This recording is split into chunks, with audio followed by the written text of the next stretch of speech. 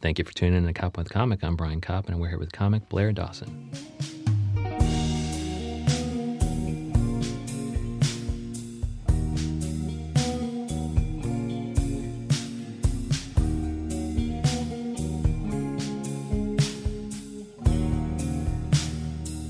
Blair Dawson, how the hell are you?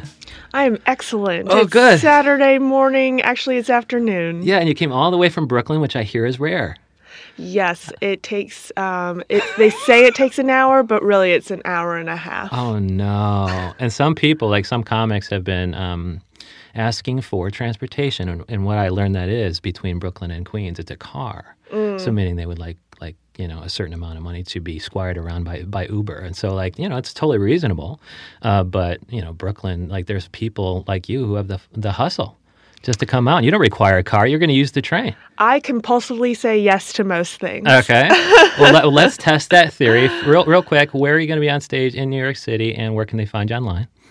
You can find me on, so my website, blairdawson.com, Blair Simone on Instagram, Your Girl Blair on Twitter. And I think I follow you there. That's a funny handle. Thank you so much. Yeah. I couldn't get it cross-platforms.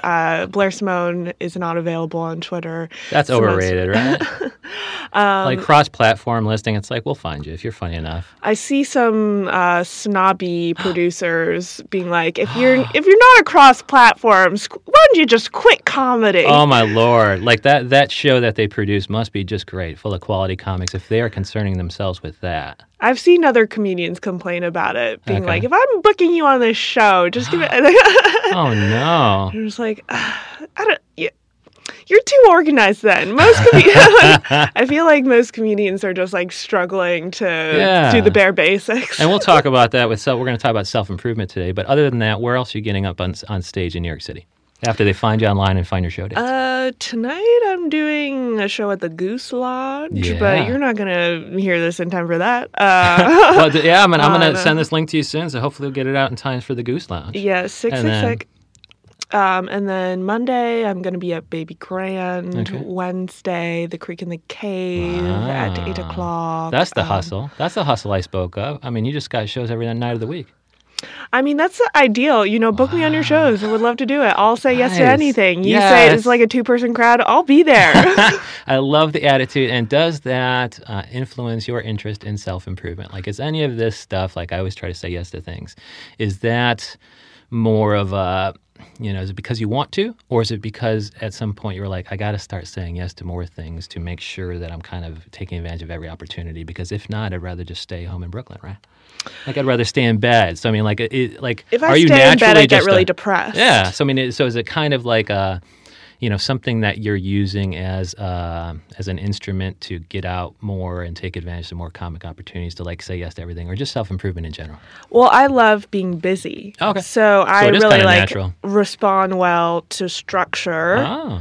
And if I know I need to go somewhere in the morning, it's those days are so much more satisfying than if I lay in bed and then I'm just wow, no one asked me to do anything today. Yeah. Or I just, if I unstructured time, I feel like I ruminate. I have a lot of neuroses. Yeah. So it's just if I am alone with unstructured time, it's just I'm fixating on things that's not productive. Now, see, a lot of people, though, or, people with less, ambition or drive would let that overpower it. The desire to kind of stay in bed and, nobody's asked me to do anything, let me ruminate on my negative thoughts. Have you always been one to be able to pull yourself out of that pretty easily? Or was there any point in time where that kind of won the day? That was the default setting of staying in bed and ruminating? For sure, yeah. I've always struggled with depression, and then, but I didn't really have anyone kind of helping me through that in my adolescence. But then when I went away to college, I was this is my individual responsibility to take care of myself. So it was during college that you decided maybe to go talk to somebody about it. Yeah, I was just tired of feeling mediocre, if that makes sense. And so I was just I have to start putting a good head on my shoulders. Oh, you know, good. it's like, I really started to like reparent myself. Or I was really into like psychology in high school. I would read Psychology Today, and then I got obsessed with like podcasts in college and like long form interviews. And there's some Betterment ones that you are fans of. Betterment podcasts and things? Yes, okay. Now that I listen to, but I would just always listen to like autobiographies as well as like pre-podcast. Yeah, long-form interviews. Right? Long-form interviews.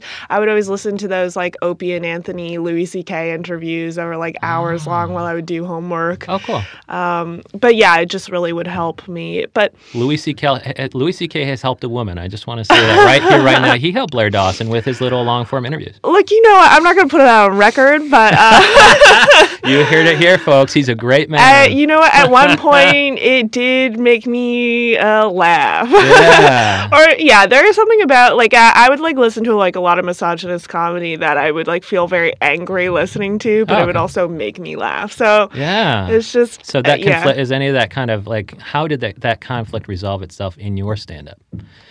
Like, how are you tackling any of that stuff in you? You know, you found the stuff that was misogynistic, but it made you laugh anyway. And so you found out there's kind of a double-edged sword going on with some comedy material. And so what kind of stuff is making its way into your act as far as, like, are you being... Well, I just also think it's funny to say the thing you're not supposed to say. Yeah, so do you? A lot of times. Yeah, all right. Yeah, but I also, like, I feel like I try to frame it in a way that's fair. Okay. You know, where it's like, oh, I can be like aware that this is wrong. Yeah. But I'm saying it anyways. Yeah, and then you can get a couple jokes out of it too, because you can say something inappropriate. And address tension. Yeah, then you can go on the audience's side and say how inappropriate that was. Okay, and then so some of the self-improvement things that you are consuming, is some of the stuff they're preaching stuff that you're doing anyway, which is... taking individual responsibility and actually going out and being busy. Because I think that a lot of the stuff I'm reading or some of the stuff you're hearing from Great Depression or whatever, it's people saying you just gotta kind of fill up your day with things to get out of your own head. Yes, to be present. Yeah. Instead of, I'm reading a book called The Untethered Soul right now, which is about consciousness. Mm-hmm. And, there's like seated consciousness, which is like, oh, I walked into a room and I saw that there was a microphone, but I didn't think to myself that that's a microphone, that's a table, that's a computer. Right. It's like we just know it. And the things that we think about are just like passing thoughts. And a lot of times people choose to like fixate instead of letting go of certain thoughts. And the things that we fixate on are related to some internalized trauma. And a lot of times we like build our lives around that trauma, like that trauma being like metaphorically like a thorn. And it's just like, well, don't touch the thorn. And then you're just constructing your life out of fear instead of what you actually want. It's just like, don't touch the thorn, don't touch the thorn. And it's like, you could just either let it go or like address the thorn. Yeah. Because then also you're less likely to fixate on certain thoughts that are passing, you're saying. It's like the thorn that's causing you to fixate on certain things. Yeah. Okay. Yeah. Like right now, what I'm working on within like my own self-improvement is to either let things go, like let my I have like a lot of rage, like internal rage, and it's just like, oh, I can either just choose to let that go or I have to just address it and talk to this person. So I'm like trying to figure out how to initiate difficult conversations, which I'm now just starting to do. You've been raging internally for a while, and so now you're trying to actually have conversations with the people who make you rage. Yes. Okay. And who's making you rage? Other comics? For sure. Should we name them now? Yeah. Okay, so Louis C.K. And so, so have you at any point, like, what got you to the point where you were starting to be like, hey, I got to have these difficult conversations to get rid of the rage? I think reading this book. Oh, good. So a self-improvement kind of book has helped you, trigger your self-improvement. Wow. That's pretty good. Yeah. That's what they're supposed to do. I read so many books on just betterment in general that cumulatively I can like connect the dots. Oh, cool. I read this book called Attached, which is about attachment styles. So there's secure attachment and then insecure attachment. Insecure attachment is either expressed as avoidant or anxious. So if you're avoidant, if you feel someone getting close to you, you pull away. Yeah. If you're anxious, if you feel someone pulling away, you pull even closer. Ah. And secure, and just like the way that you communicate based on these attachment styles is very different. Like someone who's securely attached, or they just like they give so many examples of like the way to communicate and how someone responds. You'd be able to recognize their attachment style. And if you want to like attract secure relationships, it's like you need to be able to express your needs. Okay. Like a lot of anxious people never express their needs Yeah. because they don't want to like push anyone away. Yeah. But if you are secure, you like express them, and how someone else responds is how you decide if that relationship is worth it or not. So like everybody's always going to make mistakes. There's always going to be conflict. But if you address like, well, these are my needs, and if the other person is like, okay, I hear you, I see you, I'm going to try to address those needs, that's like a secure relationship and one you should hold on to. Right. Whereas like if someone tries to gaslight you and is like, I think you're being crazy and you're making this a much bigger deal than this needs to be. And it's like, oh, well, then let that relationship go. Yeah. They can't be there. They're not emotionally there for you. Yeah. Like, I think a lot of people are like, oh, it's my fault. I'm not good enough. But it's like, no, it has nothing to do with you. If someone is like not able to be there for you, that's on them and their emotional unavailability. And I think one of the things, and I guess I want to know when you judged that, because I think one of the brief things you said was, you know, people make mistakes and people, I don't have bad days or whatever. So like if you caught a certain person responding to you in a certain way because they're having a bad day or they made a mistake and they're not necessarily a bad attachment style, at what point can you kind of make an accurate determination of what attachment style you're dealing with? Well, I guess it would depend on like, hey, that made me feel bad. And it's just like, oh, if they are like, oh, I'm sorry, I was having a bad day. It's like, Then well, you're then fine with that's that. like worth continuing. But that would be like a day too. Like meaning if you had made that, you know, if on the bad day they had responded poorly and you just left, then you would never have the conversation where they said, oh, I'm sorry, I was having a bad Well, it would day. be on that person to like recognize that they were in the wrong and then eventually be like, hey, I'm sorry. Yeah, you better recognize around Blair Dawson because she might just like diagnose you as a certain attachment style. And so does that extend to all relationships, familial, friendship, romantic, professional, I feel like most conflict for me has been in friendships. Okay. Oh, wow. Because we're not really, you don't break up with friends.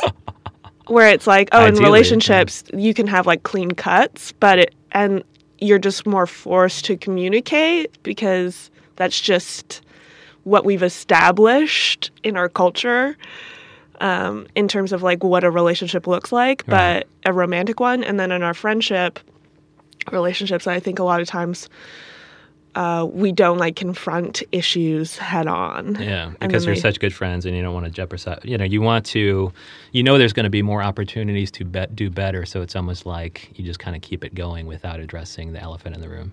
Yeah, I would say, I guess friendships are more like ephemeral. They like come and go without saying like this is over, this is beginning. Yeah, there's no breakup in a friendship. Right, so it's like a little less clear. And because you've recognized that those are the relationships that you're typically having these conversations in, is Blair Dawson the person who will actually break up with a friend? I have. Have you? Yeah. How does that conversation go, and is it hilarious, and has it made its way into your act? And why not? If I go to the Creek in the Cave, the show coming up on Wednesday, right, will I see you talk about you breaking up with your friend? Well, I've definitely had jokes about like explosive retaliation. Wow. And is that healthy, Blair Dawson? No, not at all. I'm saying I don't think I've been like a healthy, self-actualized person until like 2 years ago. So you got some sweet doozy stories from 3 years ago. Well, yeah. I would like have a lot of text fights when I was a teenager and like early 20s. And then there was like a friend that I had who was super toxic when I was 25. Okay.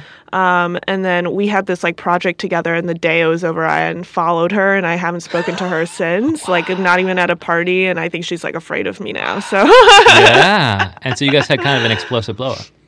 non-explosive blow up. I just decided that she was a bad person. And I Okay. don't want to talk to her.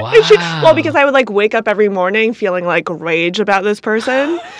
And being like, wow, I can't believe she said this about that person. Like, how could she do that? How could she like treat people that way? And just like, I just decided like, I don't need this. Yeah. And now I could go about it in a more mature way. Like, I think at the time I needed to be black and white about it. But Yeah. like, I think I'm trying to figure out how to not completely just like decide, no, you're bad. And just Especially completely cut who are, people out. Like, who are manipulative. It's like they don't recognize the gray. You have to be black and white for them to realize that they can no longer manipulate. They can't talk their way back into this shit. Yeah, I think with this particular friend, I felt as though every interaction we had, it was like, oh, she would like belittle me. Ah. So it's just like, I just can't interact with you. Or like, I think there were a couple of times where I tried to confront her.